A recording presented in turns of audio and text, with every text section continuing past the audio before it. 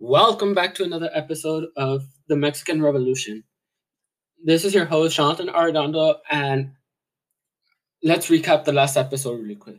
Last episode, I talked about how the government wasn't what the government in place was during before the revolution started in Mexico and during the revolution. I had a brain fart, so yeah. Now this episode, it's going to be about the government in Mexico all throughout from the revolution to present day. So the government in Mexico, it never got like pretty much established. It didn't come to like a specific type of government like the US, for example. Like we have like our laws and all that, like the strict laws and stuff like that. It didn't come to like a specific thing. Mexico was like ever since the revolution, when the revolution happened, it could have like aimed to be a country with the type of government that the US has, like Britain and stuff like that. But the people and the type of people who led the country is what made the government get corrupted, meaning that if you go to Mexico, you see a lot of people in the streets, mainly here in the border, like when cars are in line to cross over here to the US, you see people right there asking for money, going living day by day, trying to see if they get enough money to at least get a water bottle or something. Because the government back then is now reflecting in present day. You go to Mexico, you see a lot of you see a lot of poverty, and it's hard to see, and it affects everyone different in different types of ways. Like me personally, I like going across the border for many reasons, but like for example, their food, because over there, Mexican food is way better than Mexican food here for obvious reasons, because Mexico.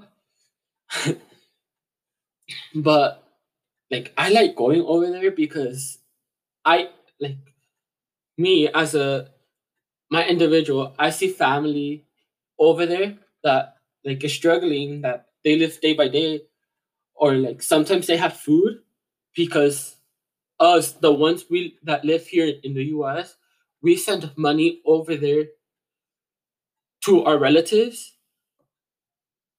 so they could have food on their table at least every day, even if it's just like a cup of noodles. At least they're eating, they're getting food in their system. So I like going over there because it I don't know what. Well, I do know what.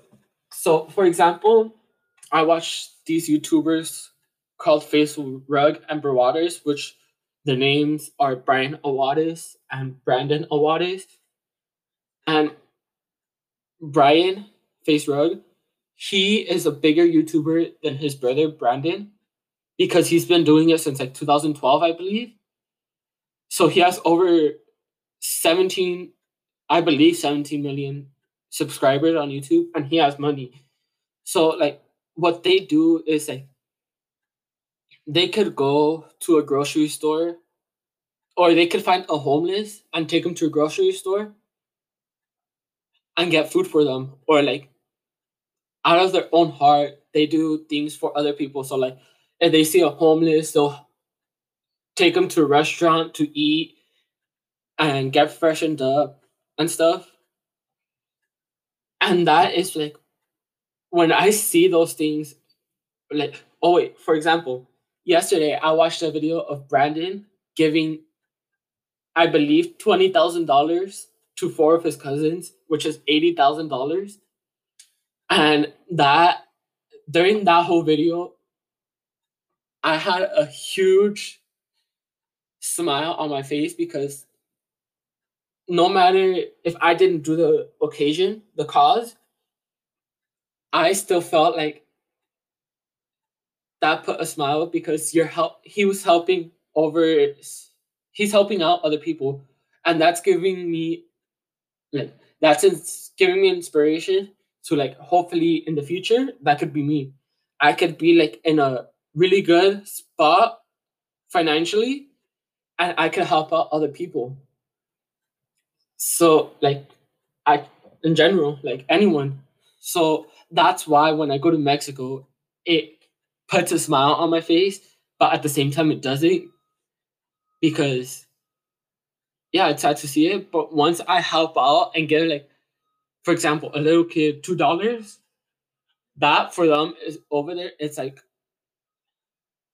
40, 40 Mexican dollars, which is nothing for us. But for them, it could be a lot.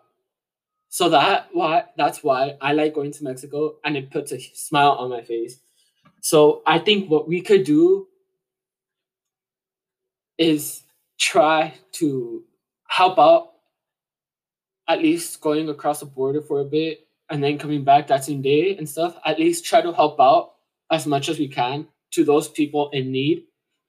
And if I had to mention a country or continent that comes to mind is Mexico, all the way from Mexico all the way down to I think Argentina, which is the most southern country in America, like North and South America,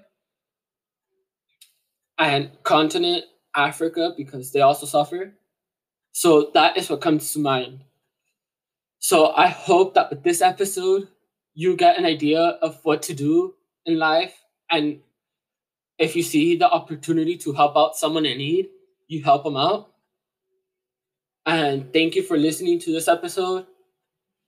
I hope I can make another one sometime in the future. And I'm out. Peace.